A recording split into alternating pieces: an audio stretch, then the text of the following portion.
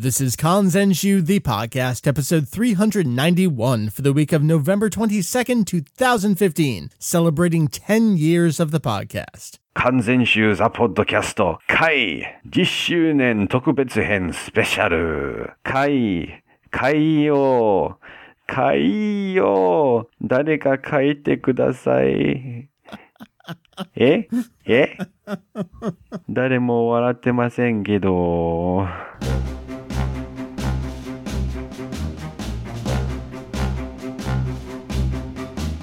Hello, everyone. Welcome to, not episode 1, episode 391 of Kanzenshuu. The podcast. And an extension of the all-encompassing Dragon Ball fan site. What was the name, and what now is the name? It was Daizenshu EX, and now it's Kanzenshuu. That's right. We cover anything and everything Dragon Ball in hopes of enlightening and a little bit of entertaining. Here we are, 391 episodes into the show. It's the two guys that started it all. It's Mike and it's Julian. Sup, dude? Not much, I'm kind of 10 years older than I was when we started this thing. We all are. Well, we're not all 10 years older because some people, I guess you can't be 9 listening to the show now, right? Like there's no one that young, I hope. Who knows? There could be. Although we've heard from a lot of people that they listen to us in elementary and middle school, and that's horribly frightening to me. I feel so old. I wasn't old enough to drink when we started this thing. I know you said that. That's really weird to me, too. And I hadn't studied in Japan yet, and listening back to some of my Japanese in the earliest episodes, I'm sort of like, okay, it's not quite there yet. It's getting closer. You can see where it was going. Yeah. Julian, here we are 10 years later. I figured what better way to celebrate 10 years of the show than let's redo episode 1. Great. I'll do some long pauses. Oh, God, it was the worst thing ever. We were all so bad 10 years ago.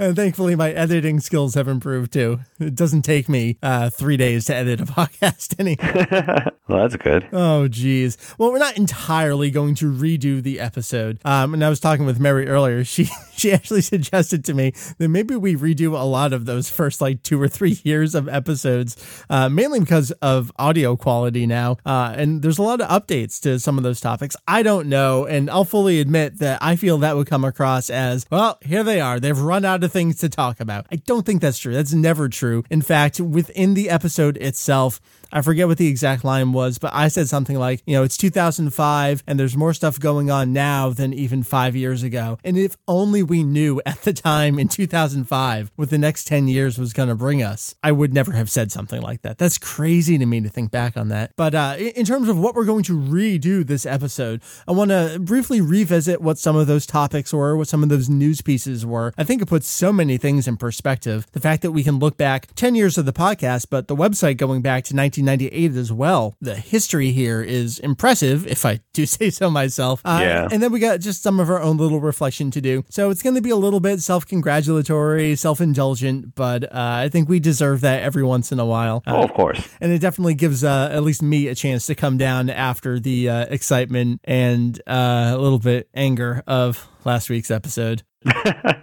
I heard that. That was quite the performance, and I agree that it was warranted. It was a little bit of 1999 Mike in there, but he does rear his head every once in a while. Of course, what would 1999 Mike think? Oh, geez, I don't know. I think the best example is something we've already talked about so many times, is that Mike of that era would never in a million years be excited to go see English dubbed Frieza in a movie theater. That just would not make any sense. But just all the things that have come out and happened. I want to run through some of those news items. Julian, one of the things we talked about, there's not really a news segment, a topic segment this episode. We're just going to go with the flow here. Wherever the episode takes us, that's how we're going to roll. Julian, one of the things we talked about on the way back in November of 2005, Funimation had a movie box set for Dragon Ball, the first TV series, the corresponding movies 2 through 4. So that would be, as they call it, Sleeping Princess and Devil's Castle, Mystical Adventure, and and Path to Power. Interestingly enough, all the Dragon Ball, at least those 3 Dragon Ball movies, all get pretty accurate title translations. Yeah, only those 3.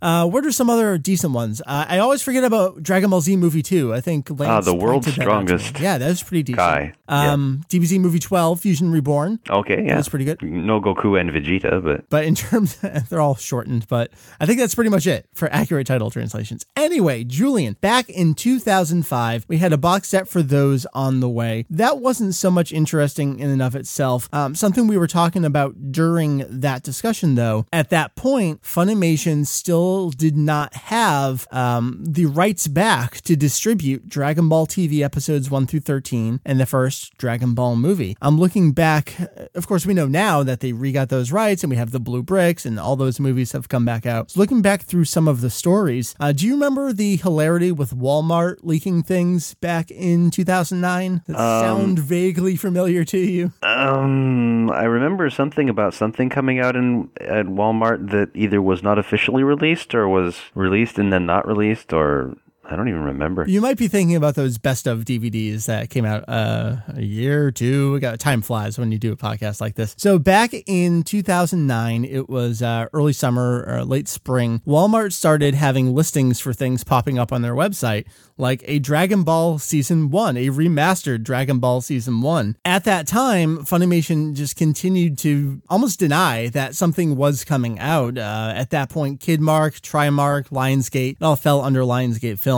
The way that distribution for that first part of the TV series worked out back in 1995 and into 1996, when Funimation was still a small company, just like they sublicensed home distribution to Pioneer for the early Dragon Ball Z episodes, Lionsgate had the Dragon Ball TV episodes. We had that Saga of Goku DVD set that came out much later on, but they were VHS releases. There were 6 volumes plus Curse of the Blood Rubies on VHS. So those home distribution rights were tied up with Lionsgate.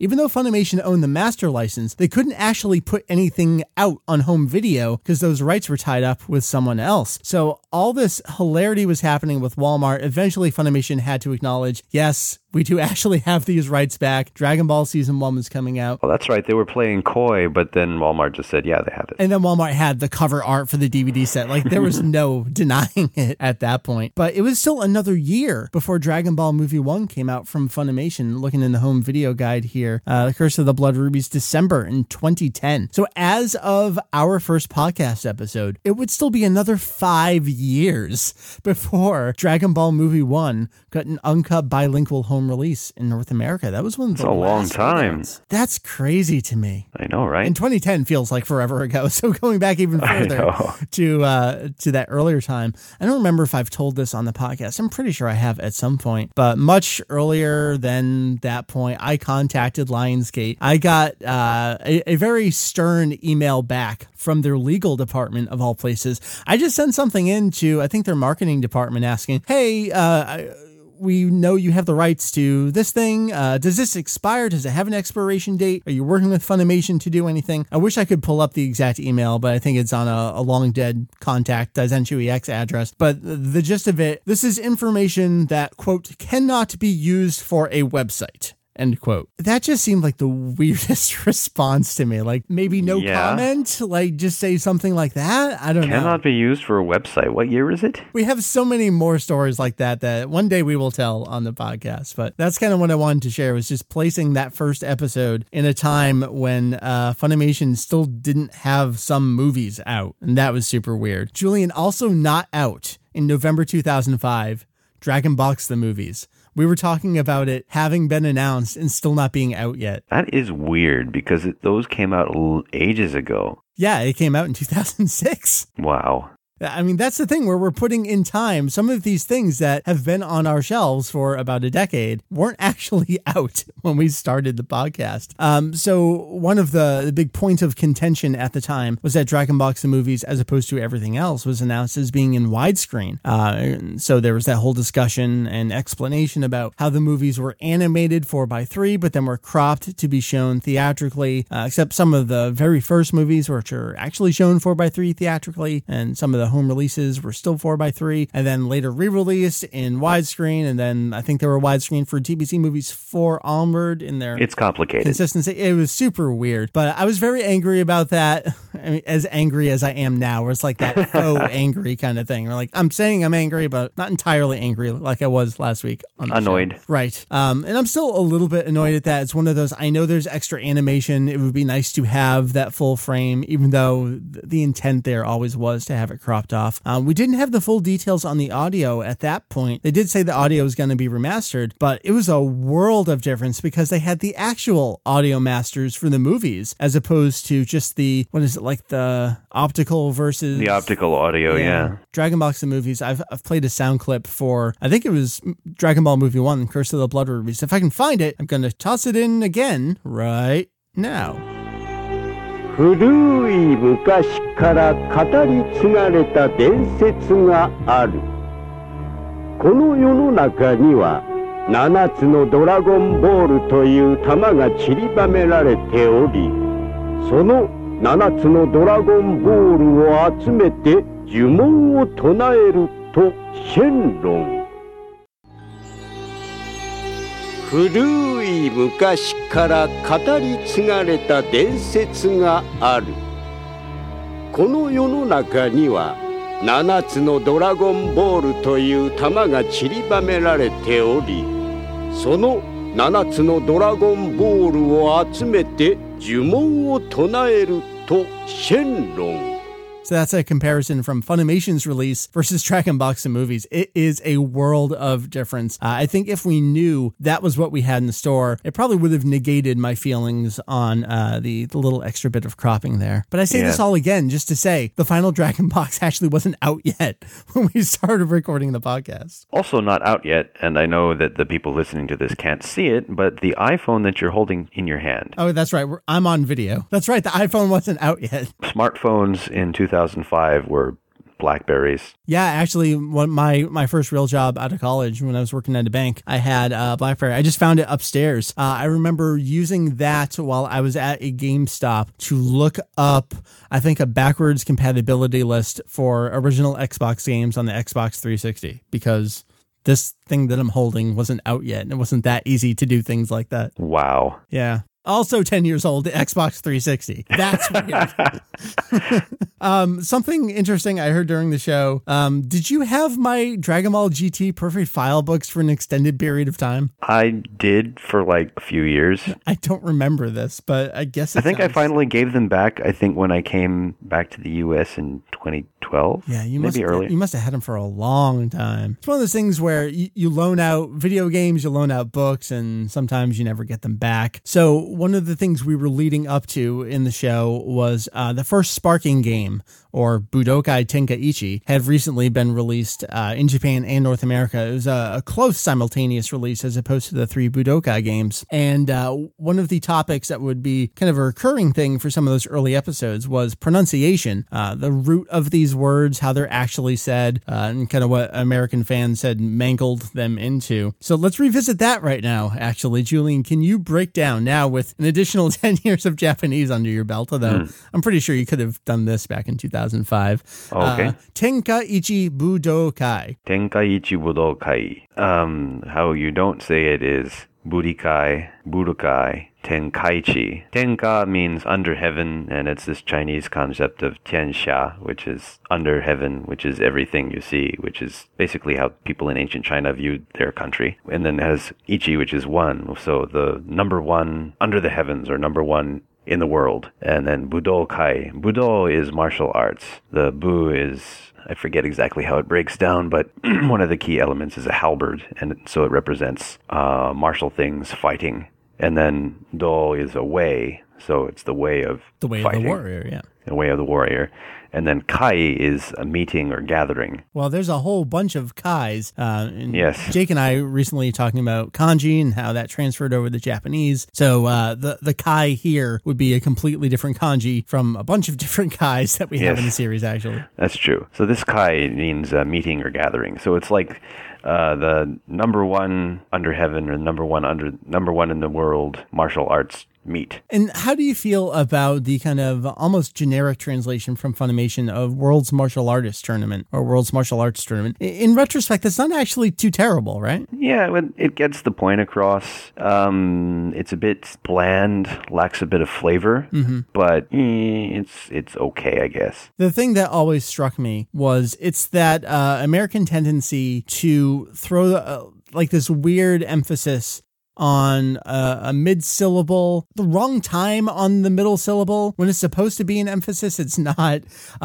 You heard it with Naruto. Yes, or Sakura. Right. Like that. That always drove me nuts, where Budokai would be the one time where that almost makes sense to say it that way. Yes. And it always got slurred into Budokai. Yes, it's one of those weird things that they put the emphasis on the wrong syllable. Now, it must be stressed that Japanese does not have a stress accent. However, it has long and short vowels, yes. Yeah, the do isn't extended. Yes, so it's Budokai. And I know in later episodes we talked about Kaioken and Saiyan. I feel like those topics have never truly gone away over the years, and especially when Funimation got to Dragon Ball Kai itself as a series, again, a more different Kai, where we finally get a consistent Kaioken pronunciation, even though they had started fixing it many years before in video games and various things. But Saiyan is still saying over there, but that seems like it's one of those things that's always going to be a holdover. They're never going to truly get rid of that. I'm grateful for some of the things we did get, like Great Elder, Kaioken. I think Kamehameha is pretty consistently pronounced correctly these days. I don't know. There's still those few things that they've decided they're just going to keep. Yeah. Like what Shenron and what else? Saiyan and a few other Korin instead of Karin. I mean, the whole joke is that it's Karin-to, which is the puffed snack flavored with brown sugar. What do you think it was with that character? You think they just didn't want people pronouncing the name Karen? Probably. They might have felt that it sounded too feminine in English because we expect that sort of name to go with a girl. Like Catherine or Katie. And granted, the name Karin is actually used for women. Right. It is Japan. Karin Street Fighter character that will be returning in Street Fighter V. That's pretty exciting. So it is that possibility, but it still really bugged me because it ruined the pun. And when we say it really bugged us, it's one of those things like we're angry about it, but the anger doesn't actually affect us on a day-to-day basis. I think people still, even after all these years, gonna take that anger and elevate it to levels where we don't actually mean it. I think part of that is our problem as performers in a way on the show here and the way it comes across in our responses. This is a separate discussion. It's one of those things like, us as Dragon Ball fans. So anything that we say about Dragon Ball comes across as like this 100% representation of ourselves. But like everyone else is a diverse individual. We all have diverse interests as well. Yes, so we have our pet peeves and we have things that bug us when they probably shouldn't. Like this other day, I was reading my kids a picture book and the kids get on a train and they go on a trip that ends up being through time. Really got me is at the beginning, they're clearly at Grand Central Terminal and yet the route they take is through Philadelphia and Pittsburgh, which obviously would be out of Penn Station. Right. And maybe the illustrator just thought that Penn was ugly. Penn is not a very exciting place. It used to be a very nice place, but then they tore it down in the 60s. I don't know. The 60s were a crazy time for architecture. It's got low ceilings, bad lighting. The stores are different every time I go. Grand Central's nice and big and well lit. Grand Central was only preserved because they tore down Penn. Well, this is the place where you learn about New York City from Kanzenji, the podcast. Julian, let's move on. The last bit of conversation in our first episode, which you pretty much sat out on, we had Lost in Thought, one of our longtime fans and friends of the website. Did a lot of work for us on the forum database in the early days, was instrumental in getting that ported over and converted when we came up with Kanzenshu, so I appreciate that. We talked about the first Sparking game, which had been out for a little bit. I revisited the first Sparking earlier today, busted out the Japanese PS2, got it hooked back up to one of the TVs upstairs with Did it work? Oh yeah, it worked totally fine. I actually bought my Japanese PS2 off of one of the early con chairs from Anime Next. He was selling it with a bunch of the launch titles like Fantavision and the Ridge Racer and I think Street Fighter EX3. Budokai 3 had been out in English and it was coming out in Japanese. Remember at that point we didn't have bilingual game releases and I loved Budokai 3 and I totally wanted to replay it in Japanese. We didn't know that a greatest hits release would be coming. So that's when I bought my Japanese PS2. And so Sparking was on the horizon, I think the next year after that. And I'm pretty sure we knew ahead of time that the game was going to have a replacement soundtrack. It also came out earlier in Japan as opposed to the Budokai games, which the international audiences got first. Sparking came out about a month earlier in Japan. So it was a combination of knowing it was going to have the original Kikuchi music and just being able to play it early. I imported all three of the Sparking games. So I was playing it earlier today, and over component cables, I'm sure that helped a bit too. The game holds up visually far better than I thought it did. As I was playing the game and as I was re-listening to the first podcast episode, I mean, you've heard me for years saying how I don't really like the Sparking games. They really haven't done it for me. I was much more kind to that Sparking game on that podcast episode than I ever remember myself being. Listening, going, who is this person talking about this game? This is all wrong. What happened? Well, hindsight, I suppose. Yeah. I mean, maybe it was still new and fresh. I remember being really frustrated early on with that game. And that frustration did come across more and more as we talked more about the game and its story mode and what its longevity would be. What I want to say just now is how I thought the graphics were much better than I thought they would be. I feel like they dropped a little bit in the years after that. That was probably just cramming more and more characters in. So there's more detail in those earlier character models. It was really tough going back to the controls of that game, though. Not only was it their first outing, so it was clunky in that respect. Just after playing Xenoverse, over the last year or so, and how tight those controls are, how fluid they are, how much Dimps learned from all the Spike games and from all their own games. Going back to that first game, holy cow, man, it was tough. It felt slow and very deliberate, but not deliberate, like missing, whiffing punches kind of thing. Damn you, muscle memory. It was rough, but man, the music kicks in. That's such a shame. Those games had to get replacement soundtracks. The first Sparking game for its international release actually got recycled music from the Budokai series, so that was kind of curious. But then Sparking Neo and Sparking Meteor, so Budokai Tenkaichi 2 and 3, Budokai Tenkaichi 2 and 3, had all new music composed for them in Japan for the international releases. And Julian, I know a couple years ago at this point, finally sat you down and had you translate all the Japanese credits for the musical scores in those games. I really feel like those games are made by having the original score along with them. And I did eventually pick up the American releases of them, and they just feel like foreign games. And I guess that's the point, is that they're foreign versions of those games. They're foreign to me in so many ways, both in a literal sense and just this kind of mindset kind of sense. Very, very weird. Over the years, Julian, you haven't still been much into the Dragon Ball video games. What have you dipped into? I mean, we always point back to get your ass beat in Super DBZ in Japan. Oh, yes. That hadn't happened yet, though. Oh, that's true. Yeah. We'll get to that shortly, your Japan trips. But what else have you played over the years, if anything? Let's see. What have I played? Did I play anything when I was over at your house? Because that would be the only other time, I think. Yeah, but that's not the same as actually playing the game. I know we threw Jake at the DS and the 3DS games in English and Japanese. So I've looked at them and I've watched other people play them. Never really felt the desire to pick them up. That's fine. That's why there's four of us. We all have our different interests. And yes, you can talk to him. At that point, Julian, you had not been to Japan yet? No, I had not. And my Japanese, although decent, was not super great. And of course, I was going to Kyoto, and that was a shock in itself because they don't speak standard Japanese in Kyoto.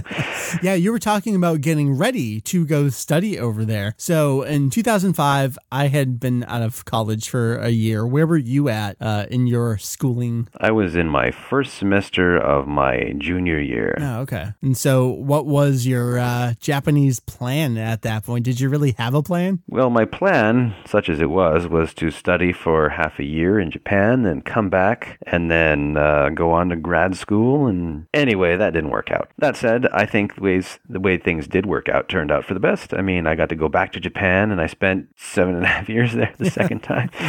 Dude, when was the last time you were actually on the podcast? Was it for the Frieza movie? Forever? Maybe. I mean, I had all this going on and coming back to the U.S. and getting settled in. Oh, yeah. If people don't know, you are back in the U.S. now. Yes. It took like almost a month for my children to get onto the time zone because, and that meant it took me about as long. Yeah. You know, it's one thing when there's, you know, just adults who are getting used to it, but then you have children who, even if they're told to go to bed, say, we're not tired. And I say, no, it's 3 a.m. Please go to sleep. Yeah, that was rough. So anyway, lots happened and I'm fairly settled in. I do intend to go back to Japan at some point, although I don't know how far off that is currently. I'm applying for grad school and hopefully getting into my first choice. Find out in a couple more months, I suppose. Life is crazy. It brings you in many different directions, none of which you thought you'd head in. Oh, yes. And, you know, I'm fluent in Japanese and married with 2 children, and I've noticed my hairline starting to recede. Yeah, that happens. I don't have the receding. I just have the thinning. So I'm not sure which is better or worse. Let's reflect a little bit. In 2005, I had been running, again, the site started in 1998. Julie and I brought you on in 2002 to relaunch, I believe it was January 2003. It's when we did the big relaunch of Daizenshu EX. So in 2005, it had been about 3 years later after the big relaunch that we decided to start doing the podcast. Podcasting had just been added into iTunes earlier that year. There weren't really many podcasts at that point. I was really hesitant and not that interested in doing it. I didn't get it at the time, and it took me a couple months longer than actually I wish it had taken me to get into it. But we were looking for a new way to expand the audience, try something new, just something fun for us to do rather than just straight up content. I'm glad that we did because it also helped separate us from Kanzentai at the time as Heath was launching the site. So we had something very different from him. We had the forum, we had the podcast, and nah. Yes, we also had them on the podcast. That's true. It eventually sort of became like the podcast for both sites. It really did. In the forum for them as well. Heath fully admits, like, why would I start a forum? Just there's no reason to. I really want to go back and start seeing when it felt like Kanzenshu. We did all the naming and all the big talking, and we've talked about this a year before we launched, and we worked our asses off over that year. But for a couple of years before then too, it really felt like we were all just working together anyway. We've talked about how they would do news stories and we just wouldn't bother because it was already done, and you know, the 2 different home video guides, why would we duplicate all the work? Kind of figured it was all going to merge together again anyway. But let's just put ourselves back to 2005. Where did you think the podcast was heading that first time that I said, hey, let's just talk over the internet? I mean, we'd already known each other. It wasn't weird for us to talk to each other, but for us to put our voices out there for other people. I really didn't know what to expect. We didn't know what we were doing. I had a Radio Shack microphone. Your microphone actually didn't sound as bad as I thought it was going to sound, and you sound exactly the same as you did 10 years ago. I'm so angry at you because your voice has been sexy forever. It drives me nuts. I have a cold right now. Well, that's funny because it sounded to me like I had the remnants of a cold on the very first podcast episode. I sounded a little bit nasally there. I definitely sounded younger, but I was also using Radio Shack equipment, so I think that kind of brought up my mid and higher range even more so. Now at least I have this expensive mixer that can turn some knobs on and bring up the bass a little bit, fake myself into having a halfway decent voice. Anyway, Julian, where did you think the podcast would go? Was it going to be a thing? Did you have aspirations for it? Did you think we'd just forget about it? Or did you not really have any thoughts at all? I really had no idea, to be honest. I mean, I was pretty sleep deprived that term because I was trying to fit a year's worth of stuff you sounded into tired one term. All the time. Yeah, and I kind of overdid it. My memories in terms of both the things that I did and stuff that happened are kind of shoddy. What I do remember the podcast being this fun little thing that was at least an interesting diversion. Yeah, I feel the same way. I really didn't know where it was heading, and we were strictly weekly for the longest period of time. I really wanted to stick to that schedule, and I sunk so much time into the show. Mary was very upset for a while. It's like, I'm sorry, I can't talk to you or your family. I got to edit a Dragon Ball talk show for the internet. And I was still doing stuff in Premiere. All I knew was Premiere from doing video editing. So to kind of reconfigure my brain to use audio editing programs didn't happen for a while. I remember a long time ago when we were talking about the history of the podcast, as I re-listened to all those early episodes, it started really sounding like the actual show sometime around episode 20. But I didn't upgrade equipment until episode 112, 113, something like that. So there's a long stretch of time with just garbage sounding episodes until I could throw enough money at it to be like, make this audio better, please, somehow. Yeah.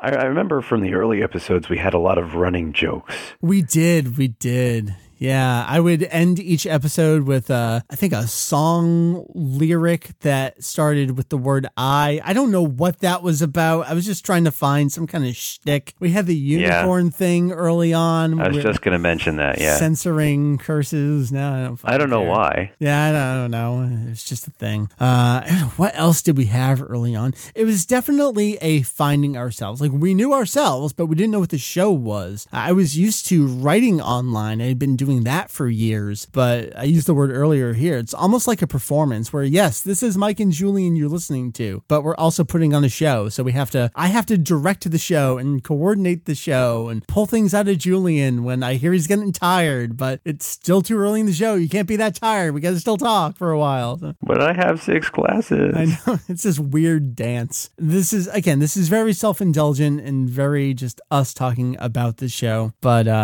I hope people somewhat enjoy it. It's been so fun to me. I've met people. I've learned so many things. Yes, running the website and doing articles and research, I learn a lot that way. I learned so much from talking to people. At the same time, talking to people, you just get viewpoints with that emotion behind them. You can have emotion in your writing, but I feel like the emotion in the tone of delivery gets so much more. And that's from the interviews we've done with Steve Simmons we had early on. We had marketing guy from Manga UK. We've done so many cool things over the years, and all those people just contribute to, I think, a better worldview for me. I hope for the listeners. Have there been any favorite topics that you can think back to over the years? Oh, I always enjoy the language type things and course. Delving into the behind the scenes nature, especially as I got better at Japanese and I was finally able to read the stuff that I had been collecting, you know. Right, yeah. It's like, oh, this is very interesting. Writing stuff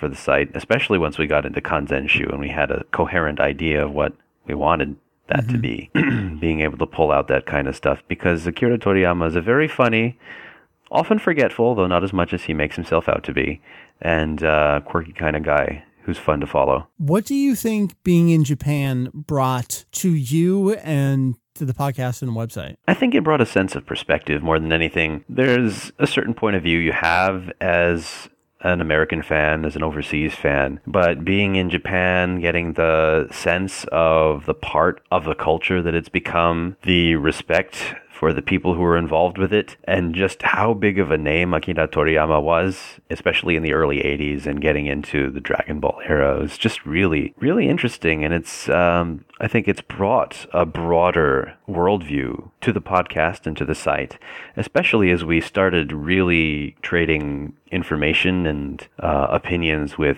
fans from Japan.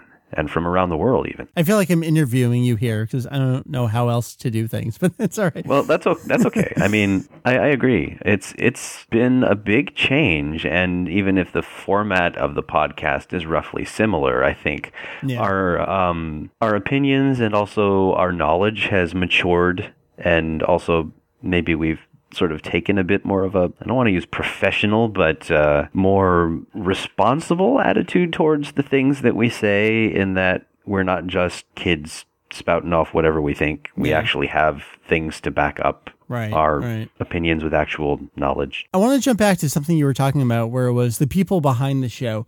That happened to occur when you were in Japan. Do you think it was going to be a natural course of our fandom and the types of people that you and I are, where we would want to start learning about the people behind the show rather than just things in the show itself?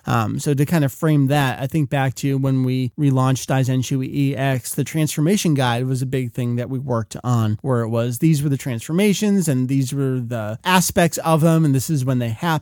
But as the years went on, we really turned to learning things about people like Takao Koyama, Kenji Yamamoto, of course, all the different animators and animation supervisors and producers and all the other composers as well. So do you think that was going to happen anyway, or do you think having you over in Japan and being able to delve into more of the resource materials, even though honestly we had many of them at that point? I don't think I knew it at the time, but I think I would have naturally become more interested in those aspects of the franchise as I got older. However, I think being in Japan provided me a unique opportunity to make good on that and actually examine a lot of contemporary sources, even from as far back as the early 80s before Dragon Ball was a thing. But just all of these things we never even knew about that's actually quite extensively documented. I mean, there's the guidebooks, but there's all this stuff and all these interviews over the years that have been given that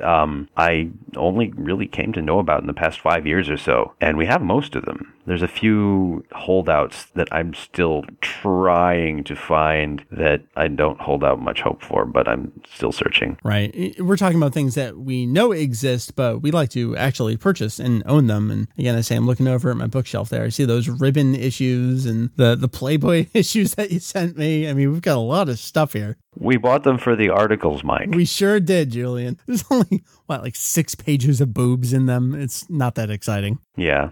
Yeah, that was a weird response. Yeah. Like, you got your use out of them. Did you tear up the pages? What's happening? No, because otherwise there would be no point in sending it to you. Yeah, I guess so. Wait, what?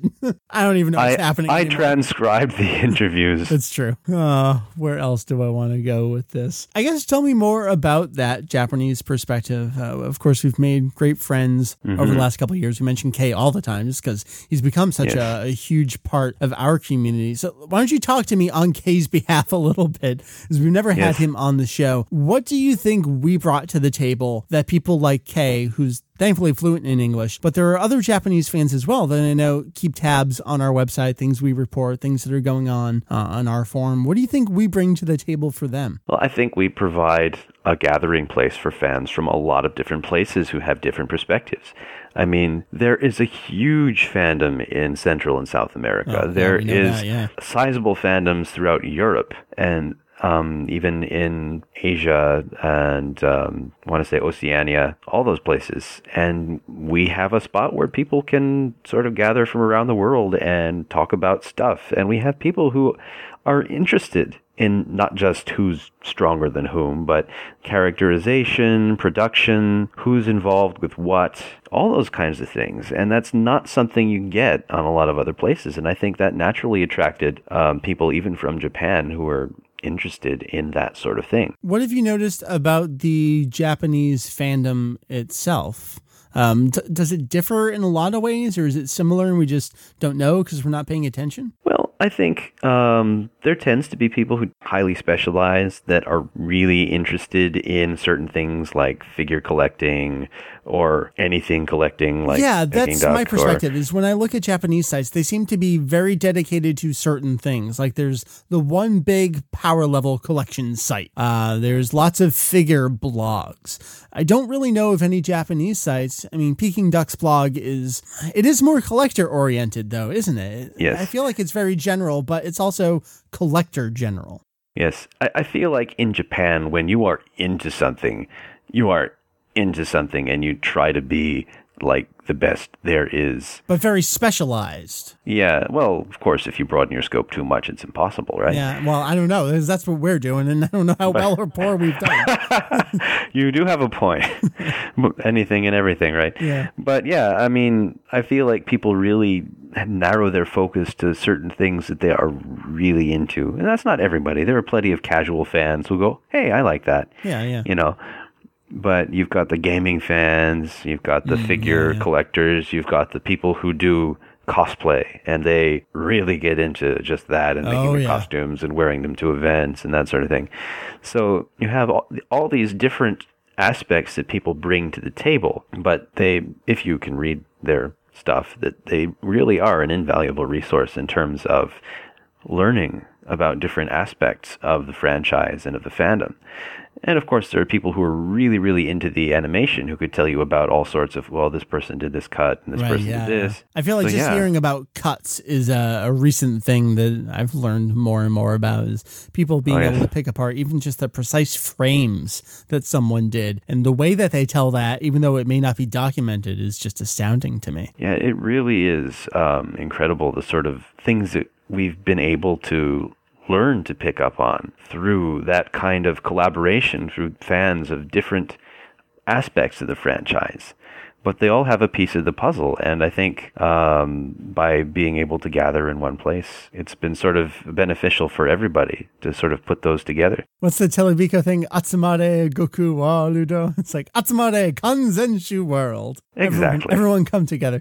And I want to kind of turn that exact conversation over to the podcast. For me, I mean, you are my friend, but I love listening to you talk about the things that you enjoy and that you know, because I get to hear an expert talk about things. That goes for you, that goes for Heath, that goes for Jake. It goes for pretty much everyone we've had on the show. This is my excuse to gather everyone together. I don't mind admitting that I love listening to our podcast, even though I'm the host and I edit the thing. I've gotten used to hearing my voice at this point, but I love listening to the show because of all of you folks. It's so much fun to me. It's so enjoyable. I learn something new every time we do this show, except when I talk to myself for an extended period of time, like when those one-off episodes where it's just me and maybe I introduce a topic or something. But I love having you guys on, man, like hearts across the internet, Julian. I love you guys. I learn something new every time. We love you too. Thank you. Someone has to, please. This poor old Mike. He doesn't do anything. Someone please love me.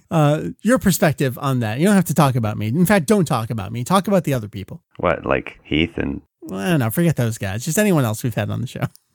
Who else have we had on the show? We've had we've had... I guess we've got that chick, Mary. Yeah, we got Mary. She's been on before, and she knows stuff. We've had Team 4-Star people like Scott and Masako X and... What's so fun to me is that a lot of those people have been fans for so long. I occasionally like to embarrass Scott by pointing back to, he did a trailer, I think it was DBZ Movie 3 to the movie The One, the Jet Li movie. That was one of the first things that I knew him for back in the AMV days. That was pre-Team 4-Star. These people have been around and doing so many things for so long. I think it's fun to go back and look at the course of fandom for so many different people and see how we kind of started together, then moved away, then all somehow came back together again years later. Yeah, it's funny the way those things work. Oh, and we have Chris Kerbifer, who was on our forums for the longest time. He's just a cute little kid. I think 15 referred to his age when he signed up or something like that. Username, yeah, something like that. Yeah. And but he's done a lot of like professional type stuff. He's an accomplished voice actor these days. I think he's in Disgaea as the main villain, something like that. He's been on the Pokemans. I mean, he's doing stuff. And who would have thought that we would ever have Chris Sabat speaking on the podcast here? I certainly wouldn't have imagined that. Yeah, it's things change over time, and it's really weird. You know, it's fun to think back on the actual reporting that I was able to do for the site by dint of being in Japan. But I also got to do special stuff that required more than just being in Japan, like through the help of course, fellow Japanese fans, like almost going on TV. Well, I guess I was on TV. You were for on a few TV, seconds. yes. We have a screenshot, yeah. I maintain to this day, the only reason you weren't on is Greg was already on for the One Piece one, and they didn't want to have the token white guy on again. That's possible. So I'm calling I also think that I think I also made a couple of stupid mistakes on the written test, right. But anyway, I think I accidentally said something like town instead of Ginger Town. Yeah. things like that. But, you know, it's still a lot of fun. I've met the editor-in-chief of VJump twice. I don't know if he knows my name, but I know his. But you've met him, right? Yes. So it's fun. Oh, and there's that Greg guy that we just talked about. Yeah, again, going back so many years, one of the first times that I ever talked to Greg was in the chat room in 1997, him explaining the end of Dragon Ball GT to me. He had been running his site for that year. Maybe it wasn't that I talked to him in 97. Maybe it was 98 and I had just been running I don't know. It was real early on. His website was only a year or two old. Mine was barely off the ground, if at all, at that point. And again, look at where everyone is these days. Greg's working for Shueisha. I don't think he ever in a million years saw that happening. Just going from this kid with a DBZ website to the guy who is the most hardcore One Piece fan ever. His job is like professional cheerleader, isn't it? Well, sort of, but he really does pick up on things that I don't think anybody else has noticed. He definitely does, yeah. Yeah, he definitely is very, very much pro the series, and he's a very enthusiastic fan, and that I think he was probably picked up because his enthusiasm is so infectious. I mean, it was back then with all of our websites. I mean, Greg and I were very angry in our younger years. We certainly had the things that got under our skin, but I think to see where everyone's lives take them, I'm so glad that everyone can still be around and still love Dragon Ball, even if they're involved with other things these days. It's still a part of everyone's lives. I think that's the true testament. This isn't about us. This is about Dragon Ball. Yeah, we're celebrating 10 years of our podcast, but as of our recording, Dragon Ball just turned 31. Dragon Ball is this cultural phenomenon in so many countries. It really means so much to so many people, and we owe so much to Toriyama. I think we owe so much to everything that Julian, I love that you've been translating over these last couple of years, the pre-Dragon Ball stuff. Our lives are the way they are because of things like Toriyama working for that, lingerie company? He was an ad company, and they did all this advertising for different stuff. The ad lingo for things like lingerie and foundation garments became Ranfan. It guided characters. It guided his art style. It was the way that he drew his sound effects. That was one of the things that got him noticed. So those early things that Toriyama was doing as we were being born in the early 80s, he didn't know it, but he was setting the course for his life, but for the lives of so many of us that were just children at that time. And that's one of those things. It's one of those, like, you sit and you just stare up at the stars kind of thing. I'm having one of those moments now where I'm just thinking about, oh my God, this guy had no idea what he was about to accomplish. Well, he still has no idea. No, he still has no idea. You're right. Well, I don't know. I just drew these stupid pictures. I had no idea what I was doing. You know, right? I feel like he's got a better idea lately, kind of taking back some of that control. Although now with Super, it seems like he's letting go of some of that control that he just took back. I don't know, man. Well, he doesn't want to get into too much. No, Lord forbid. Want a whole TV series? No, thank you. He doesn't want to do too much work. I'll accidentally write a script, but any more than that, no, you're asking a bit too much. All right, this went far longer than I expected it to. It really turned into us just reminiscing for about an hour, but like last episode, which was cathartic in that anger sort of way, this was cathartic in a very sentimental kind of way for me, really thinking about, what we've accomplished, but it was all the stuff we've learned along the way. Had fun. I really appreciate it. It's weird for me to say that I appreciate the podcast, but I'm kind of distancing myself from the show when I say that. It's not that, I did such a good job with it. I think it's enabled me to do so many cool things, and I'm thankful for, I guess, the technology that's allowed me to do that. I don't know. Yeah. I mean, it's fun. I mean, could you imagine being able to talk to somebody halfway around the world without incurring massive, massive charges on your phone bill every month? Remember when we were trying to arrange the time zones across that? And I was either up too late or you were up too early. It was awful. Of course, it's not any better now that we're in the same time zone. No, it's really not. It's 11:15 right now, and I got to get up early. Tomorrow's Sunday. I have to go actually do some work tomorrow. It's like professional life has changed the timing of everything. It's terrible. Yes, but it's a fun journey. It is. Who knows where it's going to end up? Well, we know where it ends up, but it's the stuff on the way. In the ground? What are you saying, man? Okay. Well, who knows where it's headed, but it's fun. Well, I'll run it into the ground. How about that? I mean, my plan is just keep on going. Not just the podcast, the whole website. I think it means so much to the four of us that do it. And I can't imagine my life without Kanzenshuu right now. It brings me so much joy. As angry as I get sometimes at other people reporting shit news, Kanzenshuu brings me happiness. So to that, I raise this finished bottle of beer. So Julian, thank you, sir. It's been a wonderful 10 years. I'm going to have to let you go. Yes. Wait, you're letting me go? We hadn't discussed this before the podcast. Unfortunately, we cannot afford a severance package. We've never actually made any money. And in fact, I'm going to need you to hand in your gun, your badge, and all of your reference materials. You already have all of them. I do have all of them, don't I? What Wait a second. What can I come take?